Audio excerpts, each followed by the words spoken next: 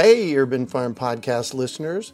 If you're as passionate about preserving the bounty of each season as we are, hey, I canned my first peaches at the age of 18, and that was a long time ago, then you're going to love what our friends over at Denali Canning have in store for you.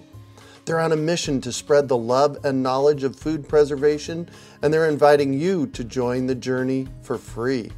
Right now, Denali Canning is offering free canning lids to anyone who wants to dive deeper into the world of food preservation. Yes, you heard that right, absolutely free. It's the perfect opportunity for both seasoned canners and those curious about starting. Denali is about quality, reliability, and supporting the canning community, ensuring that you get the best results every time you preserve. So why not give it a try? Visit denalicanning.com/free to claim your free lids and start your preserving adventures today. That's denalicanning.com/free.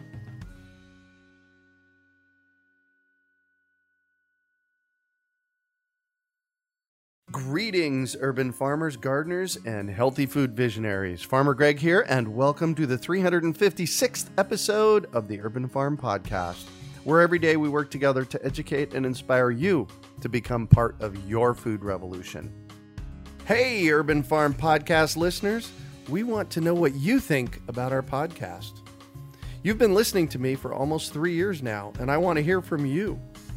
I have some very specific questions, including what you like about our podcast and where we should be going next. The important part is, I really want your opinion. I'm looking to connect with 50 listeners from no more than 10 minutes who are willing to share your thoughts. It's simple to sign up. Go to urbanfarm.org and look at the top menu. Sign up there. I look forward to chatting. This Urban Farm Podcast is brought to you by Seed Bank Box, a monthly seed subscription for the urban farmer. Seed Bank Box is one great big seed surprise. Each month you get a shipment with 8 to 10 varieties of seeds, along with a description and planting instructions. Hit the Seed Bank lottery. Get more information at urbanfarm.org/seedbankbox. Today on our podcast, we're talking with Jourdain Beltran, a young millennial, about repurposing unwanted land and educating grade school children. Jourdain is an Arizona native who started gardening by growing jalapeno peppers with his grandfather. He is the co-founder of Urban Farming Organics, who are looking to overcome the food desert crisis in Arizona. Their mission is a fresh off the vine concept to make nutrient-dense produce easily accessible to Phoenix locals. Part of that is working with local youth, helping the next generation learn good, healthy eating habits. Early on, they saw the potential of vacant land as a space for small gardens, specifically to help local residents to get fresh food with higher nutritional value. Urban Farming Organics is working to find local vacant and unused land by contacting the owners to start repurposing the land for farming and community gardens. Welcome to the show today, Jourdain. Are you ready to rock the homegrown food movement? Yes, I am. Thank you very much for having me on the show. Excellent. So I shared a bit about you. Can you fill in the blanks for us and share more about the path you took to get where you're at today? I'm 31 years old. I started growing things at a young age with my grandfather. Had the experience of growing a few jalapeno plants. Throughout my path, I got into controlled environments for the medical industry of cannabis.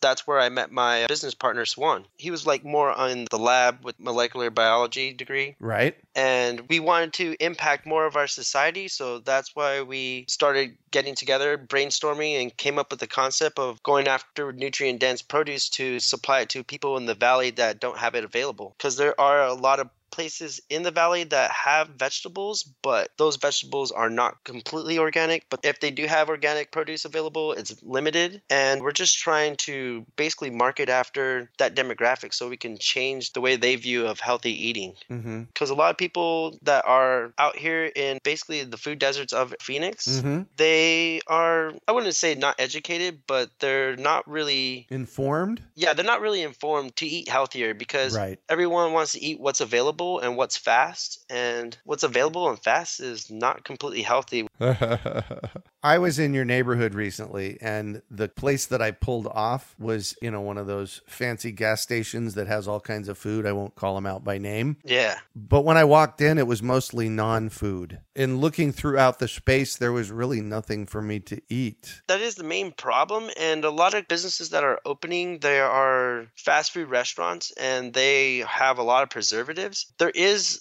a newer movement that's coming up where people are trying to be inclined to have more of a healthier lifestyle.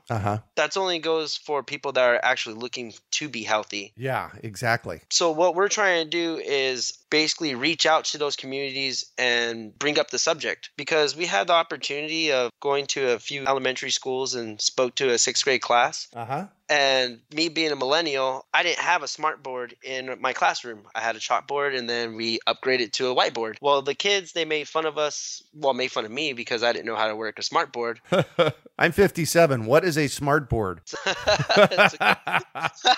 Beats me. Yeah, so they made fun of me for not knowing how to operate a smart board, but it was kind of interesting that they didn't know that vegetables came from the ground. They thought it came from a can. It was funny how they're educated, but not educated in certain subjects. Yeah. Like, where does the food come from? Like, they just see it automatically. There it is right there in front of them, and they're just eating it. But they don't really know where the actual source is. So we really want to go after the youth, because by introducing them to a healthier lifestyle, we can create new habits for them early on. Yeah. So that's where they could continue that into adulthood. Nice. So you mentioned the word food deserts, or I did. One of us did along the way. Explain what that is for our listeners that may not know. My definition is that basically parts of the valley, we are growing so large, like so fast, that food is available, but it's limited. And that's where fast food chains are infiltrating those areas. And if there is like a grocery store, the grocery stores, there are I don't want to call out names, but there are the grocery stores that are there, and they have organic produce available.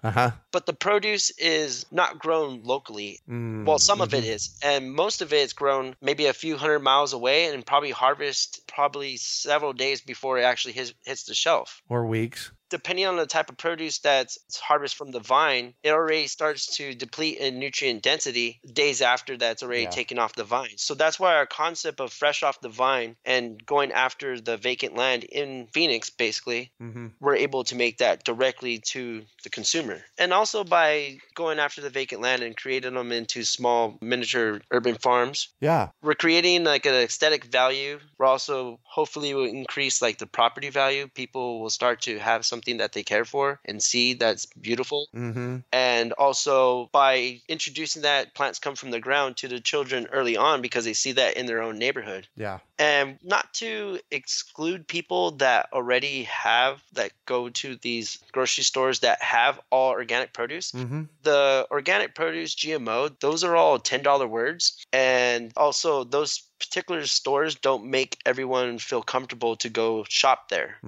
We want to open up and change a different type of stores in these locations of the valley. So that's why everyone could feel comfortable going in there to get organic produce at a reasonable price. Yeah. So I just want to kind of return back to this notion of food desert. My understanding is that food deserts are places in metropolitan areas, or not, maybe even in rural areas as well, where there's just not fresh, nutrient-dense, healthy food available for people to buy. What you find in food deserts are fast food joints, gas stations, those kinds of things. Is that the case? Exactly, because like I said, Phoenix is like one of the fastest growing cities in the United States.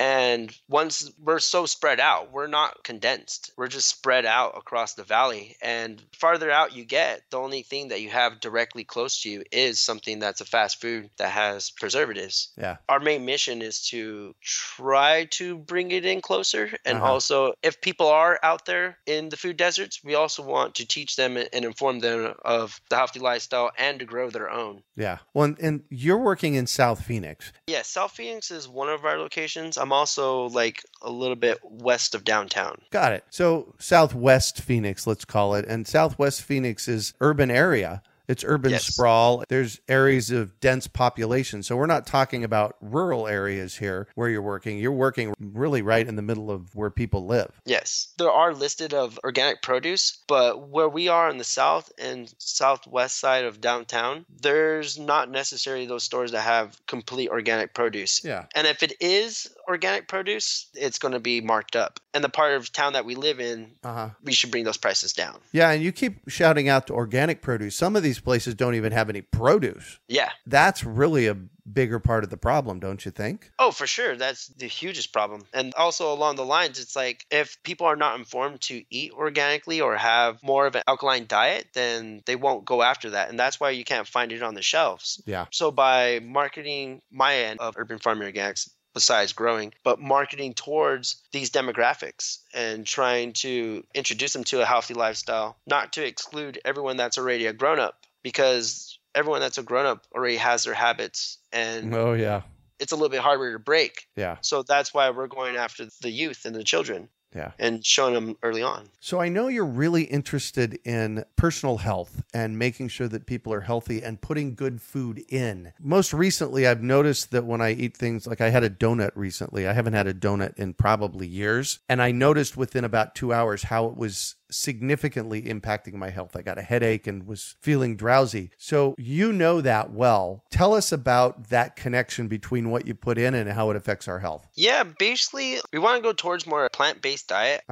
Once our body's personal pH level, typically we want to keep it around 7.4. Not all of us are keeping track of our pH levels, but that's where our body is like most optimal. Just like if you're growing a plant, like the plant has a pH range of where it likes its water. And the same difference for us, because when we have more alkaline diet, we're able to get up to 7.4, and being in that range, you have more mucus reduce. I was looking into Dr. Sebi. He's born in Africa, but was practicing in Honduras and was talking about our body pH levels. And that's where I got interested, because growing plants, I always have to make sure my optimal environment for my plant, because I want to maximize my yields. So once I was looking at that, at my plants, I'm giving them the perfect environment. It's like, what about my environment? So the alkaline diet, by eating more plant-based dark greens, cruciferous, dark leafy greens, allows you to get to that pH level. And by reducing mucus, that's, one of the main things that affect anytime you get sick. Mucus is always involved. Yeah. And also when you're eating grains and wheats and bread and donuts, you're increasing inflammation. And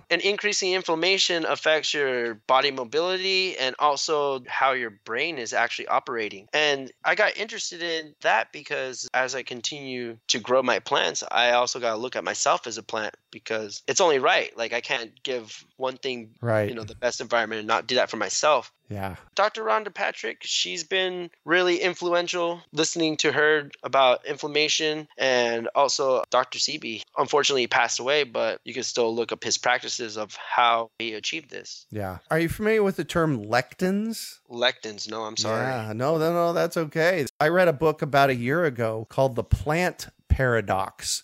And we actually listened to it, through Audible, I think. And as he was talking through his content, one of the things he distinguished is how a plant reacts when a bug attacks it. So when a bug attacks a plant, the plant reacts, right? Yeah. And you know this, right? Yes. I forgot where I was listening about this recently, but like bees, when they're pollinating plants, they actually leave a frequency on its particular flower that already just visited. So that's why bees don't visit the same pollen sacs. Also, save the bees. We got to save the bees. Yeah, there you go. The bees are life, because if we can't pollinate our plants... Oh, yeah, that's true. Back to the lectin. So when a plant reacts when a bug attacks it, it puts off a lectin. Well, those same lectins affect human beings. So I actually eat a low lectin diet. So I've taken out all grains, tomatoes, peppers, potatoes, those kinds of things. Those things are higher in lectins, because the one thing they do is when you have too many lectins, one of your body responses is mucus. Another one is inflammation. All right. So, yeah, this is definitely something I need to get into. I even recently was talking to somebody, and they talked about when you have joints replaced, you know how people are getting shoulders replaced and knees replaced, this kind of stuff. It's because they've been inflamed for so long that their joints are breaking down. Yeah, that's totally true. I wish I had more of a science background, like my partner, Sawan. He can go, way in depth in that. And I could barely scratch the surface. Yeah, that's okay because you have a different way of learning than Sawan does, which is completely okay. That's a cool part about our partnership is that we have two different types of personalities, the yin and yang. And I came in the growing aspect and he came from the science aspect. And that's where it's great because I can look to him and be like, hey, what is really going on? We actually interviewed Sawan in episode 346, and we dug into what urban farming organics is, what your company's about in that episode. So we're not going to jump into that today. So if you want to know about urban farming organics, episode 346 with Sawan is where to look for that. So I'm going to shift on you, and I'd like for you to talk about a time you failed, how you overcame that failure, and what you might have learned from it. Not completing my education was a little bit of a failure. It's a small failure, but it's okay because in this day and age with having the internet available in our pockets, by being passionate and also being obsessive just to learn my craft, that's how I feel like I've overcome that hurdle. And yeah, that's basically it. I wouldn't sell myself short. And what do you consider your biggest success? So far, my biggest success is having the opportunity to be a part of Urban Farming Organics. Like, it really means a lot to me because we teamed up together. We won some grants through ASU, and now we have funding to complete our mission to actually push forward. Nice. We literally started with zero funding. Nice. It sounds to me like you have a really nice, successful greenhouse in your backyard. Tell me about that. When you told me in our pre-conversation a little bit about it, it's like, whoa, that's not a backyard greenhouse, dude. Yeah, 40 feet long, 12 feet wide, 7 feet high. And there we have, basically I'm going to be able to put, well, it depends what size of pots we're using. We're using 3 gallons and 5 gallons, but I could put 900 to 1,100 plants in there. And we're going to have an array of peppers. Basically, I'm growing the hottest pepper, the North Carolina Reaper, and all the way to the milder peppers, sweet banana. But yeah, basically we're teaming up with a company called Snort and Spice, and he specializes in selling hot peppers, and that's what I'm really into. I love growing flowering plants, and it's also fun to watch people eat the peppers and see the reaction. You've been working in the neighborhoods. Was there one thing that happened with a student, a young person, that kind of clued you into, oh my gosh, this is exactly what I'm supposed to be doing? Yes, I would say when I first spoke to the first 6th grade class, and that's where they were making fun of me of not knowing how to work a smartboard and exchanging that information, because the youth, they are sponges, but they're so smart, and they're teaching me how to stay true to my craft. And my craft is the enjoyment of growing plants and teaching people and, introducing them to something that's better, that's already established in their life. Cool. So what drives you? To learn and have experiences every day so I can have a fulfilled life, because I don't want to waste one moment or ever be in a position where it's like, dang, I didn't utilize that time. Seize it. So if you could recommend one resource for our listeners, what would it be and why? Definitely podcasts, Urban Farm, definitely Joe Rogan podcast that introduced me to a lot of different doctors. The internet is my main source. Like, I couldn't say one book because the internet has every book. And that's... What one final piece of advice do you have for our listeners? When people criticize you, take good criticism and try to improve. Everyone else that's criticizing you that's in a negative way, take it with a grain of salt. Just be a duck in water and always push forward, because we all have great ideas. An idea is one thing, but making it a reality is another. So never give up. Never give up. Sometimes it takes decades. Yes. Well, thank you so much for joining us on the show today, Jourdain. Thank you. You bet. So how can our listeners get a hold of you? You can definitely get a hold of me on urbanfarmingorganics.com. You can also follow me on my Instagram. It's J_FILLA, JFilla. And I'm also JFilla1s on Facebook. Perfect. You can also find show notes from today's podcast at urbanfarm.org/urban farming organics. We are your urban farming resource. You can find our podcast on iTunes, Google Play, Stitcher, and iHeartRadio. Also visit urbanfarm.org to find articles, podcasts, webinars, courses, and more. Well, that's it for today. Thanks for joining us on the Urban Farm Podcast. Hey, Urban Farm Podcast listeners. We want to know what you think about our podcast. You've been listening to me for almost 3 years now, and I want to hear from you. I have some very specific questions, including what you like about our podcast and where we should be going next. The important part is, I really want your opinion. I'm looking to connect with 50 listeners from no more than 10 minutes who are willing to share your thoughts. It's simple to sign up. Go to urbanfarm.org and look at the top menu. Sign up there. I look forward to chatting. As listeners to our podcast, you know that I love experimenting. And as urban farmers and gardeners, I can predict that you probably have done your fair share of experiments with new seed varieties. But if you are as busy as I am, sometimes just finding new seeds is a challenge. Well, what if someone else did the work for you? I'd like to introduce you to Seed Bank Box, an excellent source of non-GMO and heirloom seeds delivered right to your door. Each month, you will receive 8 to 10 surprise seed varieties with information for each seed on a card you'll keep. It's time to start experimenting again. Let Seed Bank Box help you plant the garden of your dreams. Visit urbanfarm.org/seedbankbox for more information and to sign up.